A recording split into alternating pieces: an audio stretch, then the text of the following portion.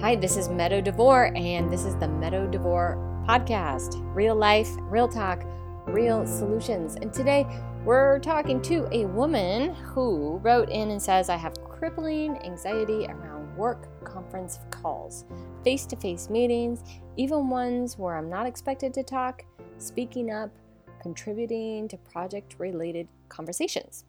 She says, I'm a senior copywriter in marketing, and I'm confident in my ability to perform the writing side of the job.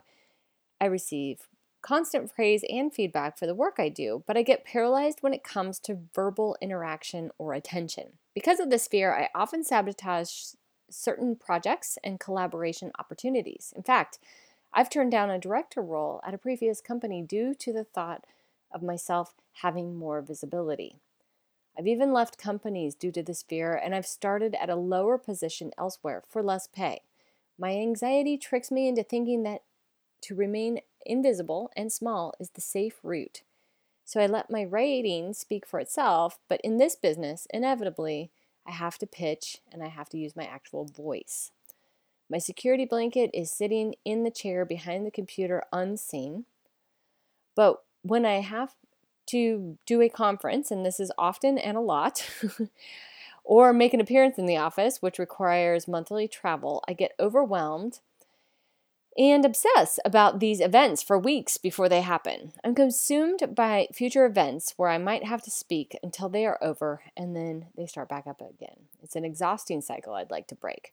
My gut tells me there are self-esteem and self-worth and confidence issues going on beneath the surface and probably more. So that's where I started. I read through that. I had a pretty good idea of what I wanted to work on. So in this coaching session, you're going to hear me start with some of the things I teach in almost all of my classes. And this has to do with self-esteem, confidence, insecurity. You'll hear me touch on the 4 voices, which is the mind voice, the heart voice, the body voice, and the soul voice. And then we'll start to put it into action for her. And we'll see toward the end of the session, I start talking about other things that might be going on. And so there's a couple different pieces to this session. So if you have like stage fright, or if you have anxiety, or if you have performance fear, you don't like to be the center of attention, this session might be right up your alley. And also, if you have maybe some stuff from your childhood that you haven't quite worked through, you might start to resonate with her as well. In this session, we talk about dissociation, we talk about coping mechanisms, we talk about fear, control, and at the end, I was on video with her so I could see her face and some of the silent areas. I just want you to know she's just feeling things. And often as a coach, the best thing I can do is just sit with her and be quiet. So if you hear some stretches of quiet toward the end, that's all that was happening. So as you listen, see how you would answer these questions, see if any of this resonates for you, and especially if you have this particular fear, try on some of these questions for yourself. And I'll see you on the other side.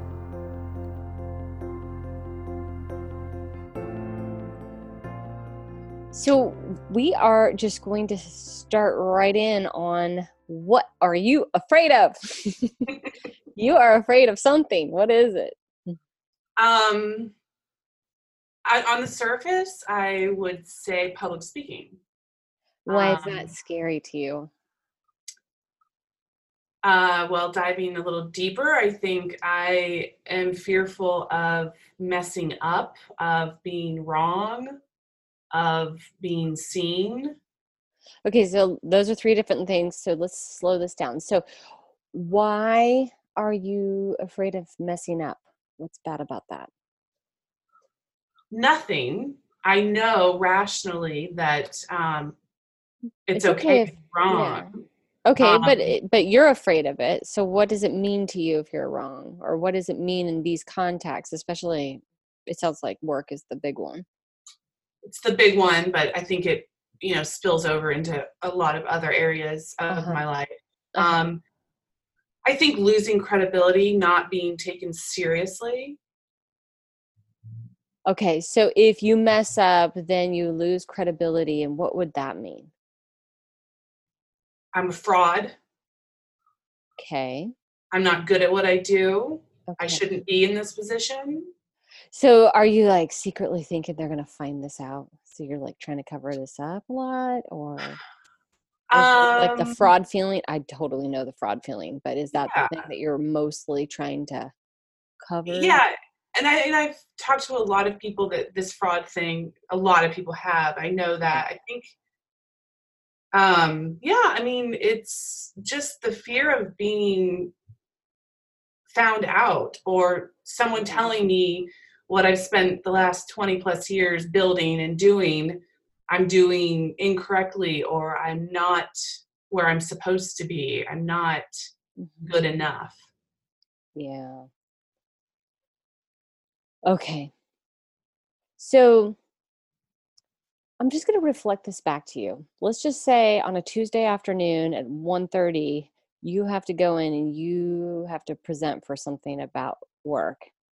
And unconsciously, you have made this mean. If you do it well, you can get to continue doing your life. If you do it not so well, this means you are not good enough.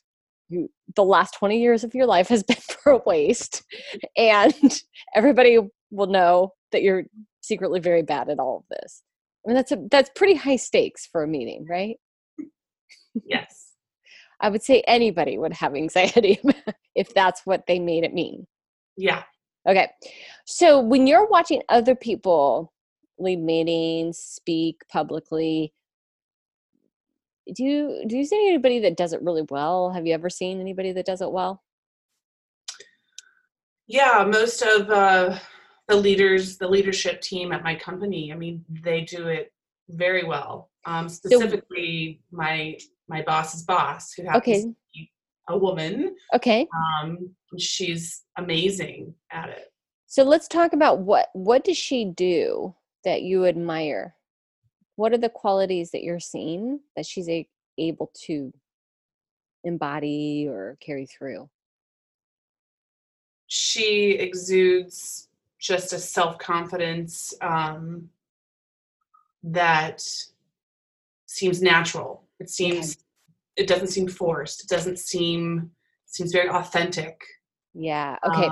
So that's where I'm going to want to stop you, because that I think is exactly the thing. There's one person that's faking confidence and trying so desperately hard that nobody will find out. And then there's another person that seems very authentically confident. mhm. So let's just talk about confidence, because this is a very interesting thing, because I think that's what is going on for you. Like, you don't feel like you can get to this confident place. You're pretending to be confident, but it's totally backfiring.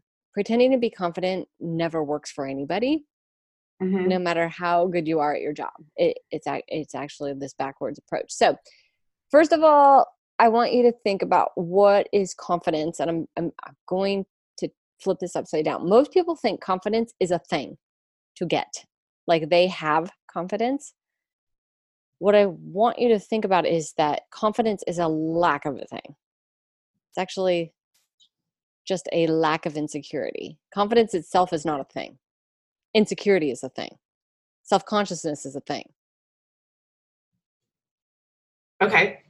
Does that make sense? Yes. So it's not like you're trying to get to this place called confident. You're actually just trying to peel off this self consciousness. That's all that has to happen. So, like, confidence is actually like a zero.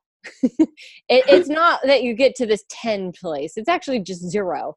And right now, you might be at -6, but like naturally, like the natural space is to be what we perceive to be confidence, but all that means is there's just a lack of self-consciousness. Now, the word self-consciousness means being conscious of self, like thinking about yourself. Right. And so people that don't have the self-consciousness just aren't thinking about themselves. That's all the difference is. That's all. They're thinking about the project. They're thinking about the person across from them. They're thinking about what they're going to have for lunch. They're thinking about something else. That's all. That's Yeah. like the big magical mystery. That is all that's happening. Okay. So I can see her face, and she's smiling and looking at the ceiling. I'm absorbing, I'm processing. Yes. I have always thought of confidence as something that I lacked, that I wanted to attain. I know. And so I'm thinking about it in the way you just delivered it to me, and it makes sense. I'm How do you processing. put it to action, right? Well, and then I was also thinking like, well, yeah, because it's so much easier for me to speak to something if I'm really, really busy, if I'm almost overwhelmed with project and workload to be Yes. able to run a meeting. When there's no space to think about self, Right. you could probably do it, right? I can do it better. Still a struggle for me to speak in group settings. That's okay. It's totally fine. So, I mean, the speaking in group settings is definitely, that's a skill. I used to be so bad at it. I would turn red and I would sweat so bad. So bad. Like my pits would be so bad. I would be shaking. My face would be super red. I mean, I owned a music conservatory for a long time, and I'd have to do these recitals once a year. And I swear I would get up on the stage and all I wanted to say was like, thank you for coming. It was like one sentence, and I'd be shaking so bad in front of people. And these are like people I saw every day. I just taught their kids. Like, this is not Carnegie Hall. This was just like my local little group of piano parents. And I would just shake. So it's a skill that you could definitely learn. But there's key pieces of this. One is if you make this way too important and you make this like you give this terrible story to it, like this means so much about me, basically, which is this self-conscious viewpoint. It's how I speak is about me. How I deliver this is about me. How I look on stage is about me, right? So like that is reflecting back to self. Right. And that is a losing strategy for this type of a thing. Okay. I get that. And I've heard you talk about that before, and it does make sense because it's a very self-absorbed thing to do, to think, oh my God, everyone's looking at me. It's a habit. Yeah. It's just a habit. And so there's a reason why this habit is in place. And at the end of it, like you're wanting to be good at your job. That is great. That's wonderful. But there's two different pieces to this. One is being good at your job, and then one is being seen as being good at your job. and the being seen part is called image, and wanting a certain image gets you into trouble. The minute you're like invested in an image and wanting to look a certain way and appear a certain way and appear smart or appear successful, believe me, this is like crack. And you can get really hooked on it, trying to chase that idea that you're trying to get to. And so I want you to think of this woman that you're like, she's really good at it. Mm-hmm. Do you ever get the impression that she's really thinking about herself right then? No, I mean, she's very focused on the task at hand. Yeah. Yeah. So that is what you're perceiving to be confidence. And that is also what you're perceiving to be authenticity, which is great. Yeah.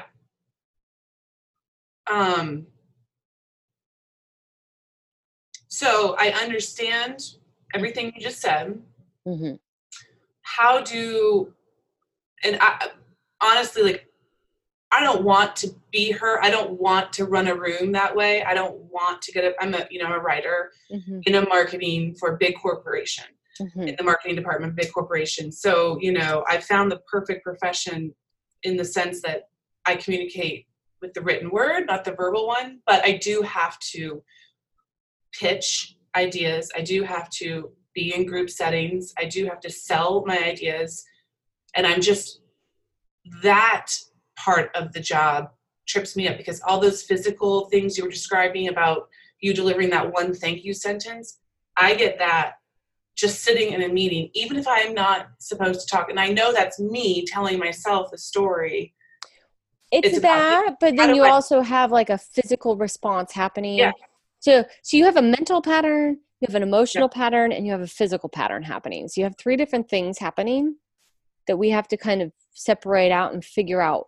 So sometimes it's the mental story that starts it, and then the cascade of fear, and then running away from fear, and then you have this resistance in your body that's happening.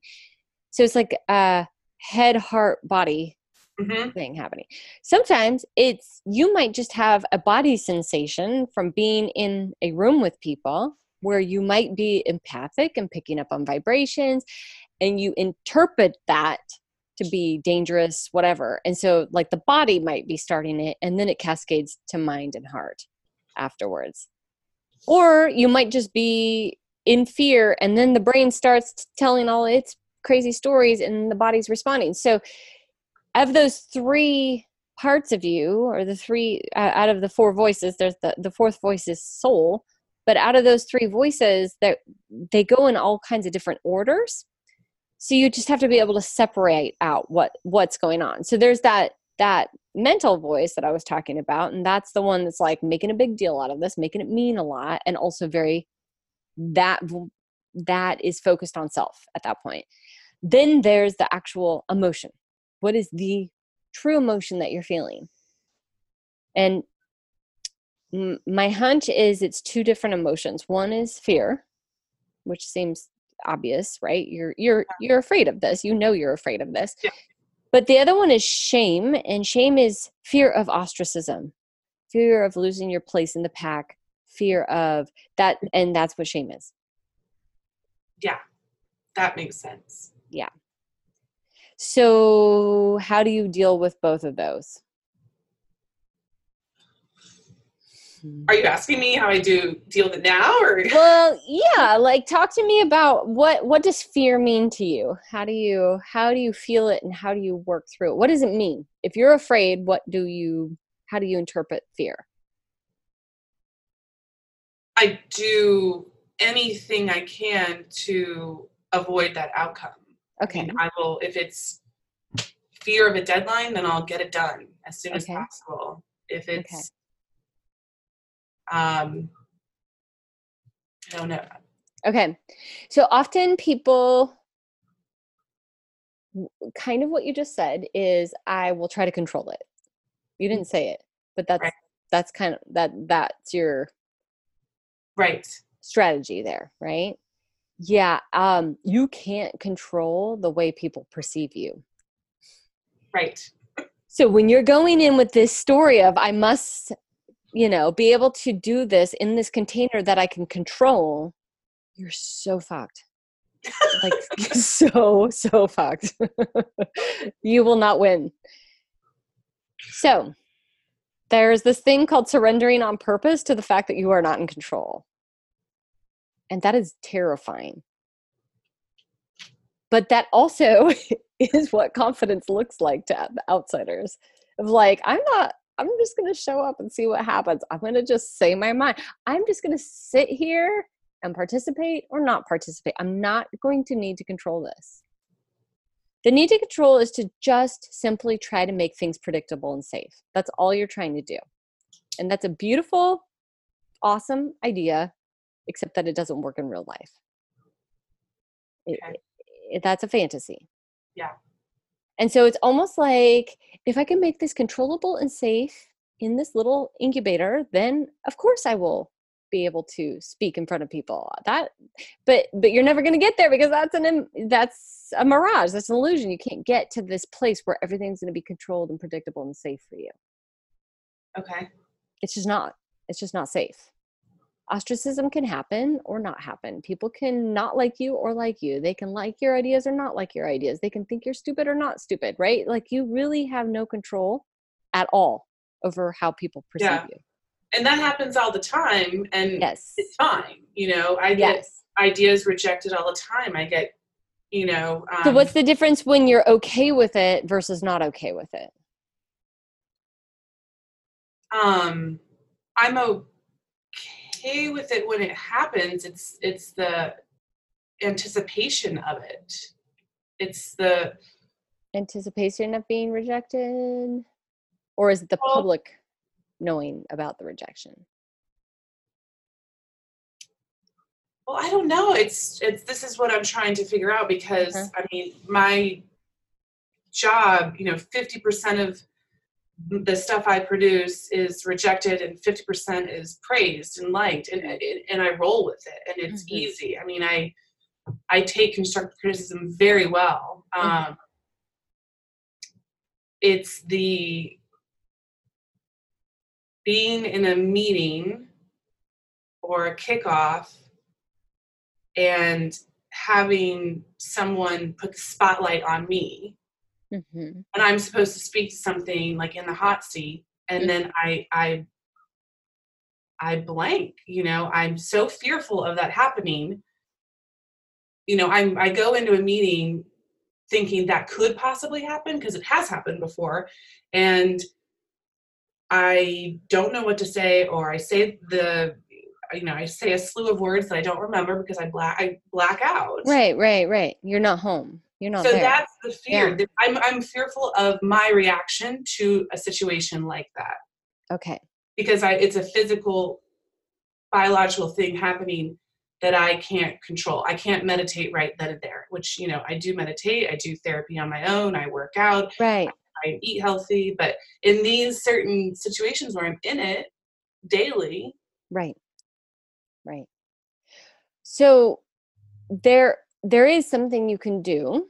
And so let me tell you what you can do. So when you're conscious of self, when you're doing the self-conscious thing, you are up in your head. Your focus and your point of consciousness is on the thinking mind. It's with the sentences going through your head. I hope they don't pick on me. Oh my God, I'm not going to know what to say. This is going to happen. They're all going to stare at me and I'm not going to have anything to say. All right. That will never click over to be the creative mind, nor will it click over to be the improv mind that can just wing an answer right then. The only way that you will be able to do that is if you're not listening to that thinking mind. So when you said, I can't meditate right then, you actually can. You can. And it goes like this. Can you feel your butt in a chair? And if you can't feel your butt in the chair, you're not home enough to be in that meeting. Like you're up in your head.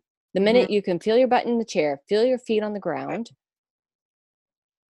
the minute you can even grab the table or kick your feet off and feel, is it carpet or is it hardwood?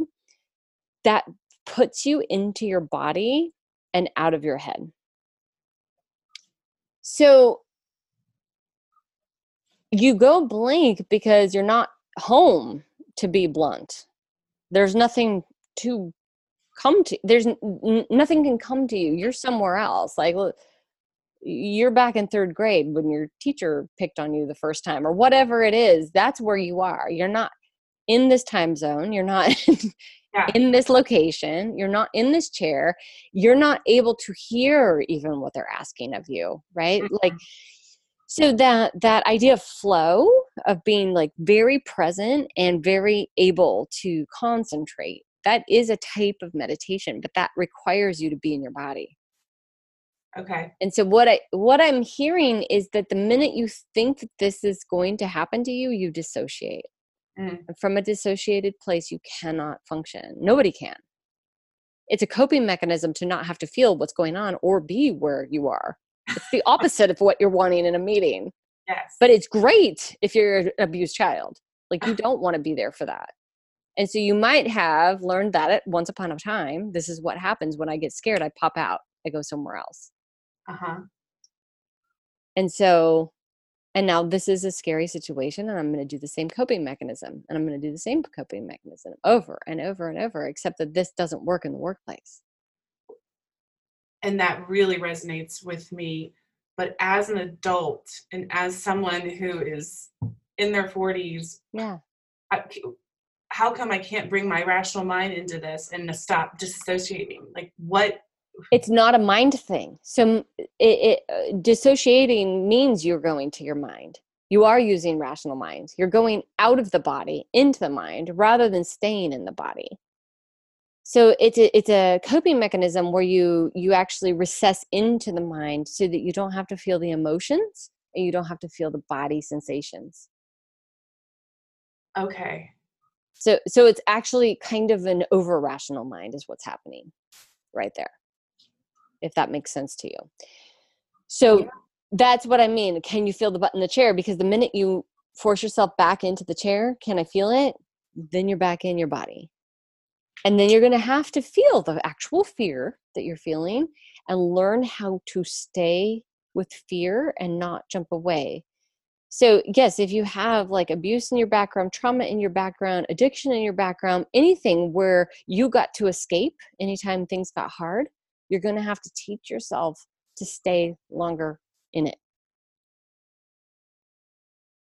And you do it like little minutes at a time. I can do this for a minute. I'm going to do this for 2 minutes, and then I'll let myself go up into my head.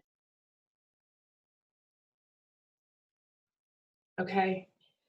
It's called a triggered response. It's like because it's unconscious. It's not like you're walking into class or, your office going, I'm now going to dissociate. Goodbye, everybody. I'm out. It just is happening without your consent because this was the coping device. It worked for you. It is a habit. Well, and when you say, I have to stay with the fear, that's scary. Yeah. Because I do live my life trying to avoid, if my heart's starting to beat really fast and I can feel the tingle sensations in a meeting, then I think I'm going to pass out or faint or something. And so I think that's when I go to my mind. I go, right? And I dissociate. Yeah. So I have to actively feel my butt in the chair, feel my feet on the ground in order feel your shaking knees, feel how sweaty you get. Yeah. And my voice shakes. Yeah. Okay. Yeah. And it is scary. It is scary. So there's a book called The Body Keeps the Score by Evander Golk. Have you read it? No, but I've heard you and Laura McCowan recommend it. So have it on my list. Yeah, so he talks about this is a trauma response. It's like a little broken record where you just rewind, you want to skip this hard part. You want to skip this hard part. You want to skip this hard part. And you've done it so many times that you don't even know how to play through it anymore. Yeah. And so that's what like a somatic therapist can tell, yoga can teach you, a lot of different places where they require you to be in your body. They teach you to be in your body and they teach you that you can be safe in your body, even while you're afraid. And that's what I'm really hearing for you, is that somewhere along the line, you decided, I can't do fear. And you can continue to live your life like this, or you learn how to do fear and realize, oh, right. So let's talk about do you have kids? I do. Okay, so let's talk about like something really, really scary. Like 2 a.m, you hear somebody, I can see you have stairs. So you hear somebody downstairs and you have to protect your kids. What would happen? I would run into their rooms immediately. And you wouldn't dissociate. No. You wouldn't just go up in your head, right? No, I wouldn't. That's real fear. Yeah. That's how you deal with fear. You freaking protect. You just do what it takes. That's fear. So you do know how to do fear because you know exactly what you would do. You would protect them. You would run away. You would get them out the window. You would do whatever it took to stay safe, right? Mm-hmm. And in true fear, you know exactly what you have to do. So you're going into this meeting calling it like the scary person at 2 a.m. trying to take your kids away. It's not the same. You know it's not the same. This is not like you're going to die. But it feels the same.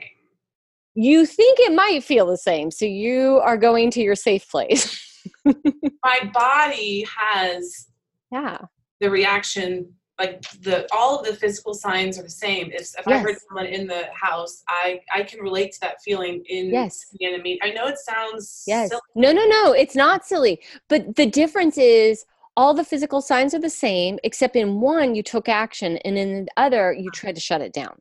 That's all. Right. Okay. Fear is fear. Okay. So, okay, let me just tell you, this is how you do a meeting when you're afraid.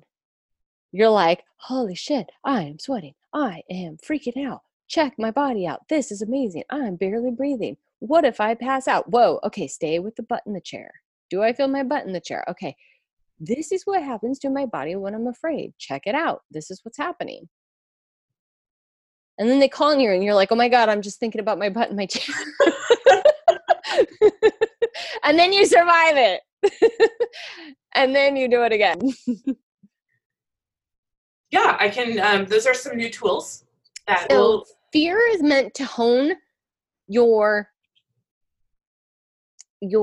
attention, to bring your attention to real focus.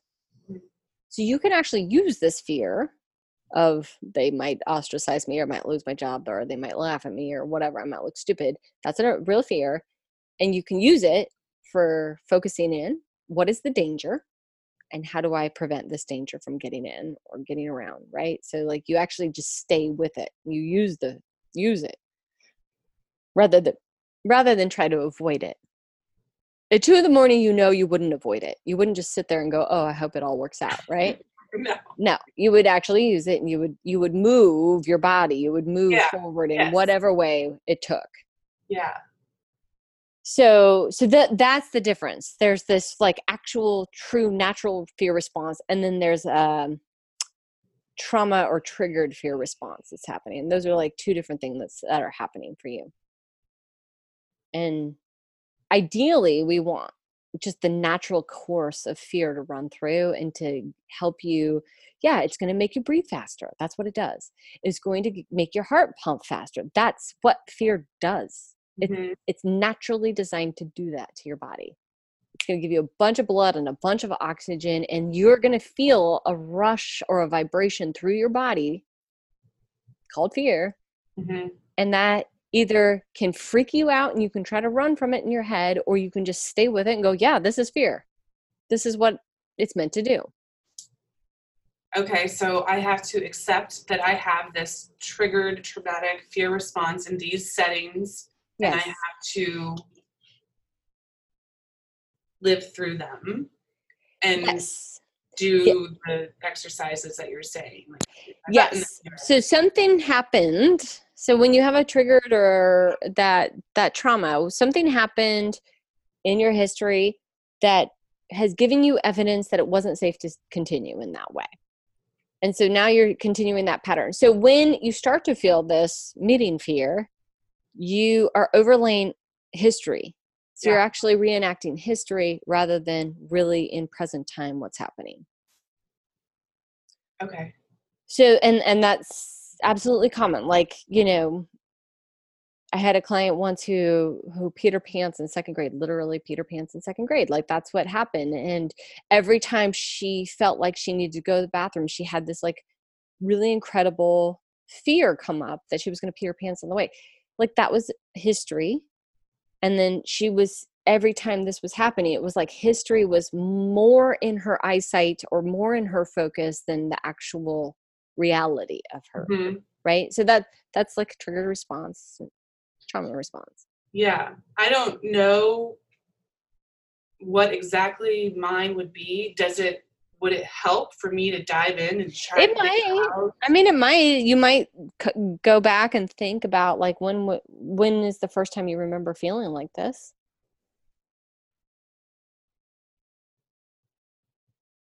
It's funny because I was a very outgoing kid. My parents always told me I didn't know a stranger, which is probably not a good thing.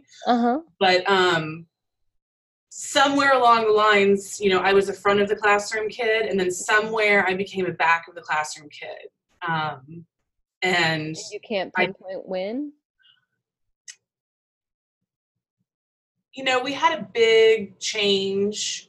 We moved from a small town to a big city. around 7th or 8th grade. But I was still like, I took debate. I was in debate, which holy cow, that's like the opposite of this. that was who I was. And then from 8th to 9th, 10th and on, 2 very different people.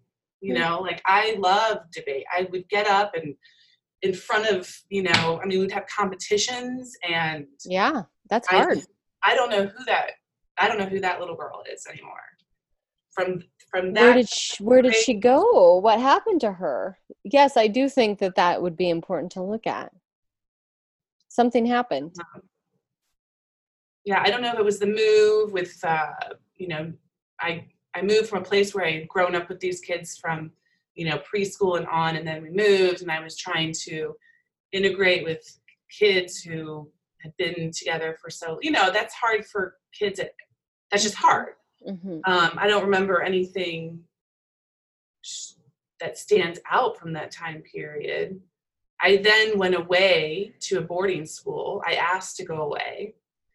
Why? Well, my parents are both alcoholics. Mm-hmm. I think. They wouldn't describe themselves that way. Mm-hmm. Or, if you don't believe in the word alcoholic, they were heavy drinkers. And my sister had just gone away to college. She's 5 years older than me. So she was kind of a protective barrier for me from that. But there was no physical abuse. If anything, it was emotional or neglect. Yeah. At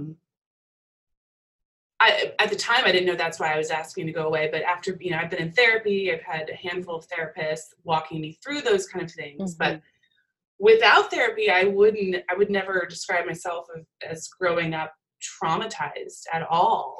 Well, trauma just means that it was just too much to handle in the moment. That's all.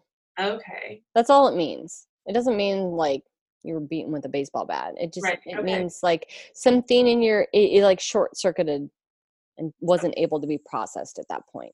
That's all. That's a little more digestible to me. Trauma is a big word in my head for some reason. I give it a lot. Yeah, and there is chronic trauma, which is a whole different ballgame. And that's not even what I'm talking about. You could have just had a really bad day where you were just forgot.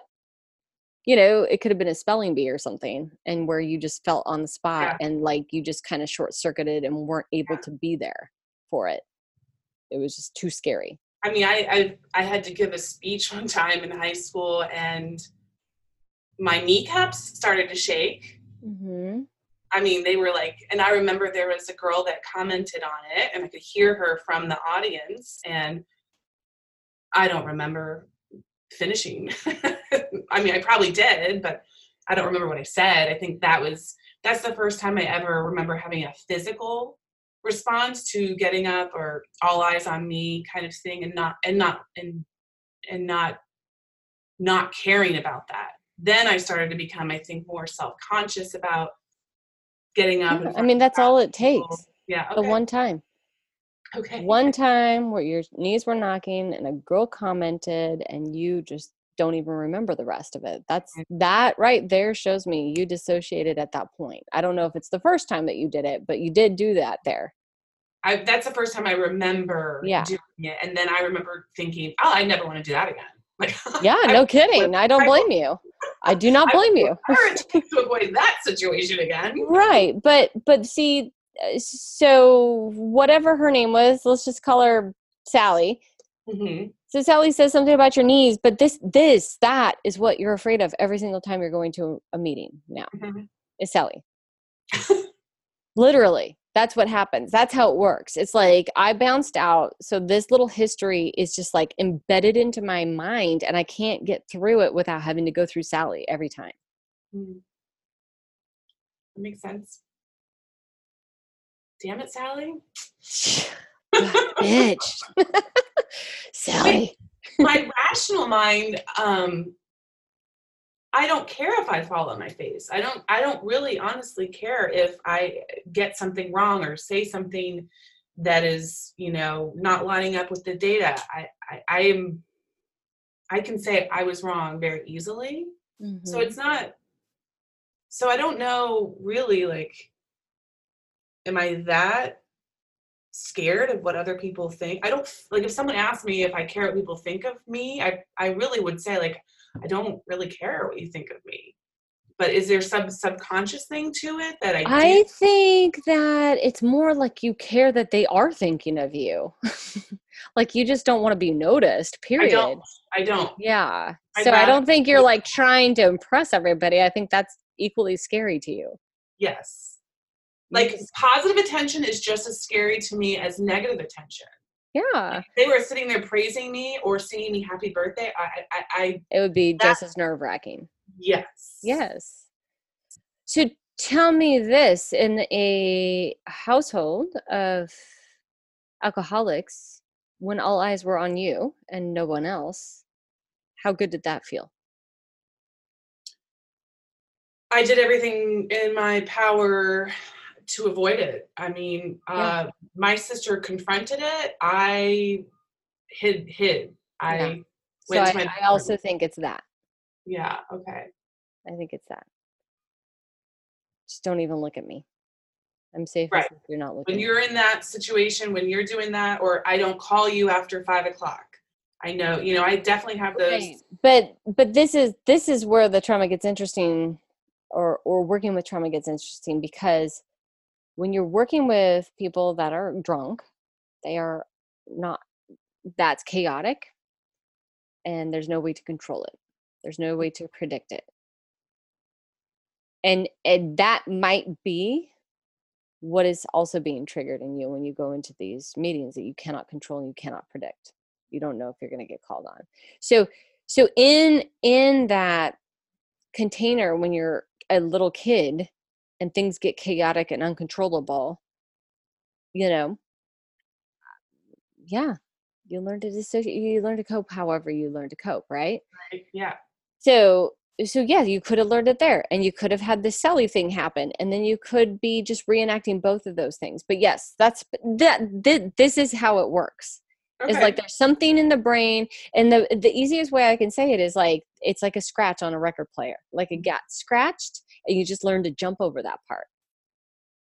And so to really integrate self and to be able to handle these kind of things, that means you have to be able to play through the scratch. You have to Hmm. figure out how to stay with yourself, even if it's chaotic, even if it's uncontrollable, even if it. So that to me is very interesting. And that's what I check for. If I feel like I must have been triggered because like I don't remember, and I realize I'm acting irrationally, like you're saying, I'm not really afraid of these people. So what's going on, Hmm. right? You Yes. know that, except that then you get there and it's like, shit, I'm gone again. Yeah. So that to me is just a way to check in and go, okay, this is an obviously triggered response. And so I need to know that there's this little kid in me that is still trying to cope in the same way. And I'm also an adult and I can take care of that little kid and also, hold her, do whatever so that we can get through this. So, just because I survived, and I'm here now, and I'm a professional and have my life, You're winning. You got a I, name. but I still have to deal with my. I still have to deal with my past. I have to work through it. Is that what I'm hearing? Because it's bubbling up. Is that what it Yeah, is? yeah, it is. It is. You It can't is. just push it away. Push it. No. I mean, You can, I and don't think then about it on a daily basis. I no, don't but feel it's like still it's holding me affecting back, you. except it is, It is obviously. affecting you. It is affecting you. It's showing up in this nice little package of social anxiety. Yay, or performance Right. anxiety. That's how it's showing up. And it doesn't mean, oh my God, I have to just go like work through all this shit about my mother. Like it's not necessarily that. It's like little it's like scratches on a record player. There are just little places, and there might be like 10 little places in your life where you just haven't quite learned how to get from A to B. So you always go A to C, Yeah. and that's affecting you. Yes. And so, yeah, this work, like self-development work, personal development work, is trying to integrate all parts of self, which means also integrate childhood. You can't leave her behind. Right. She's part of you, and she's actually running a lot more of your life than you think. Yes, I'm learning that very quick. She has reappeared in my 40s. More? Fast and Yes. furious. Oh yeah. Oh yeah. She'll do that. She's here. Yep. And no, I'm finally at a point in my life where I'm like, okay, I feel like I'm strong enough to revisit her, take Yeah. care of her. Yeah. And I guess that's what I'm learning, is that it is necessary to be as mentally healthy and personally developed as possible, which is my goal. Well, I find it interesting. I mean, there's like, yes, I want to get better at life and all that kind of stuff, but I also just find it interesting. I find it like fascinating how old stories still run through the day. You know, it's just like, wow, I thought that was over. No, Well, it's yeah, still well, there. I grew up hearing a lot like, oh, get over it. Get Mhm. over it. You're too sensitive. Move on. It's in the past. And I don't know, I can probably a few people in my family were like that, like just Mhm. get over it. And so I always thought it was weak to keep revisiting something from my past that may have Mhm. hurt or not been understood wholly. Mhm. So I haven't really looked in the rearview mirror. I haven't. Right. So I think that like instead of thinking of it like a wound that needs to heal or something that's broken in you, not that you said that, but a lot of people think this way. I Yeah. think it's like I like the word integrate because it's like this information is there and I'm not quite understanding how it fits into my life now. So it's more like that. Like you just get to have your whole self and you get to own all of your childhood. And it's not necessarily that you have to go through all of those dark little places. It's more, you know what? Like something happened between 8th and ninth grade. Something happened. Mm-hmm. And I want to understand who I was when I was doing debate. I want to understand who that was. And like, Yeah. and then I want to understand like, why did Sally mean so much to me at that point in time? Like what else was going on in my life? Like, why do I remember that event? And why did that have so much power? And why is that still playing out in my life? Yeah. Because it seems like rationally not that big of a deal, but it's still there very much. So it's more like just putting all the pieces back in and making sense out of the pieces. Like you're missing chapters and you don't understand your book. Right. Yes. That's So it's more great. like that. Like I find it really fun. Hard, Yes, but fun. I'm very curious about it. I think it's a little, sometimes it can feel exhausting, and it does something to me physically when I think about potentially going back to those moments and trying to figure out the chapters. You know what I mean? And so I think, So tell me what happens physically. well, it's the same feeling. It's just sort of, it's almost like a feeling like I'm falling. Maybe Mm-hmm. a loss of control, Mm-hmm. you know? Yeah, and obviously you're going back to a time where you felt out of control.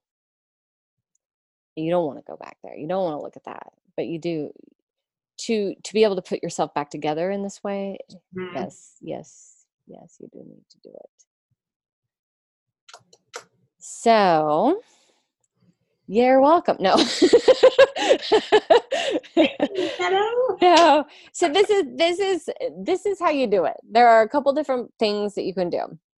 You can work with a somatic therapist, and that's a person that actually helps you feel safe in your body while you integrate stories.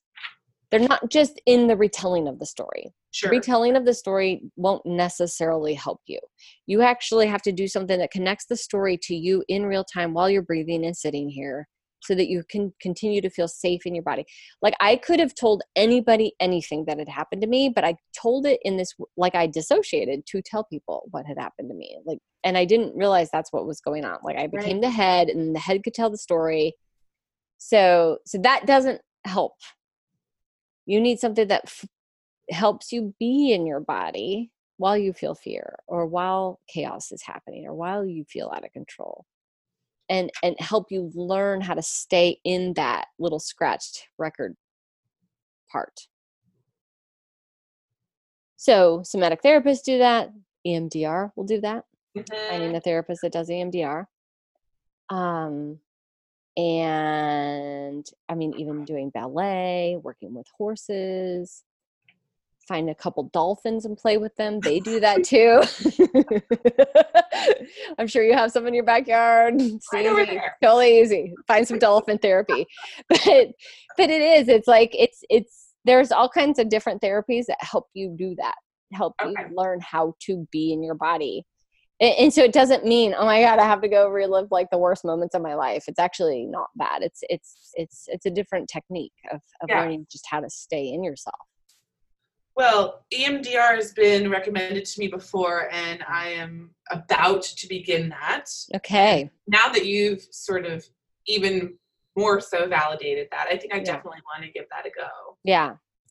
Because I've retold stories, I've told stories, and it's just nothing's fixing this. Bigger issue that's it's not where I'm becoming not functional in my everyday life, you know. Right. And you're going to make your life smaller and smaller and smaller to not have to touch this hot spot. And that's not. And I've already done that. I mentioned, you know, I've passed up opportunities because it gave me more visibility. Yeah. You know, and right. That brings guilt and shame for passing up on that opportunity. And then that's a whole spiral. So. Yeah. So the themes that I'm hearing is this is about wanting to control chaos and wanting to control or make things more secure and more predictable, which means that you focus on self and try to make self small and invisible. And I'm guessing that was your tactic when you were little too. Yes, that all makes sense to me. Yeah. And so, there is that little girl that you're going to have to protect and keep safe while you do these meetings. And then there is the adult you that's going to learn how to protect that little girl. Okay. I know it's a lot of work. But it is really beautiful, I think, to think that there is this little girl in you still that needs help and you get to help her. I love that, actually. And I think it's time that I took care of her. Yeah. Yeah. It means a lot. Yeah. David Whyte, I love him. He's a beautiful poet. And he talks about, he's very, very self-conscious and very shy. And he actually has to be in front of people all the time. And he talks about going up on the podium, and he always tells his little self, you can hide behind my legs. But before he goes and talks. And I think that's so sweet. Like, you know, he's like in his 60s and he's like, you can hide behind my legs. Like, I love hearing other people's stories like this, that I can, that show me that side of them, because to me, it looks like everyone around me is doing it and doing it well. And I'm like, what is that? Give me that. What are you doing? Like, how can you fix me to be able to do that? And, you know, there's not a quick fix, obviously. There's just some work to do. Yeah, there's not a quick fix. Just imagine the little girl that's in that meeting with you and she is terrified. Like, how would you work with her? It's just like that. Or even like a little animal, you know, that was scared in that room. How would you work with that animal? Like, there's lots of ways that you can help yourself realize what's happening and how much compassion you have to have.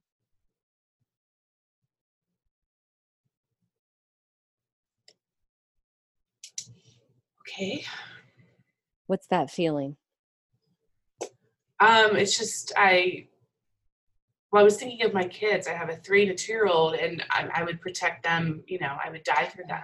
And I think that I need to do that for myself. Yes. You have a very clear understanding of what love looks like when you're looking at them, right? And there is also that in you, that little person that got frozen during whatever time. Is that sad? Because I see you trying to box up some feelings pretty hard right now. Yeah. You're allowed to feel feelings. It's okay.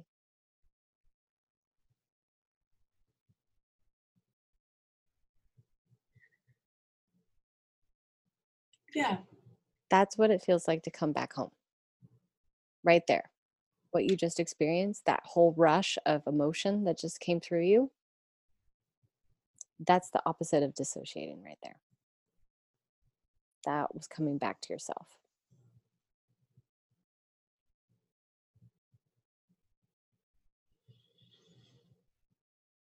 That feels good, actually. Feels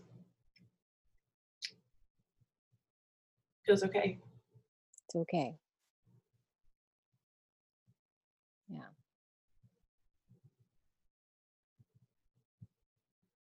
I gotta go find that little girl. Yeah. Yeah. She's there.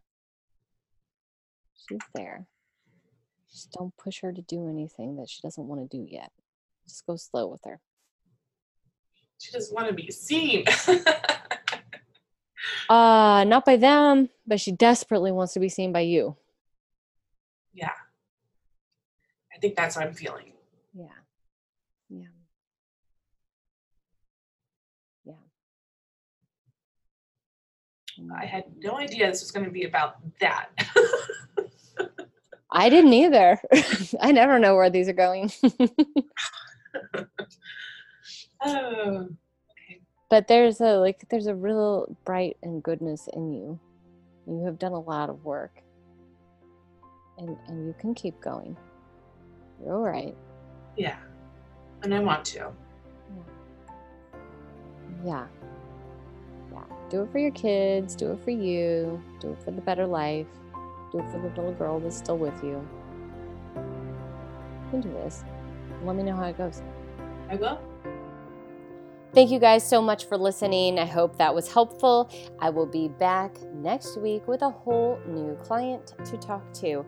If you'd like to be a guest on the show and get advice from me, go to meadowdevore.com/get advice to fill out the form, and it gives you bunches of topics that you can look at and see, oh yeah, to let you know what I'm looking for and what we're looking for the team that's putting together this podcast. In the meantime, have a great, great day.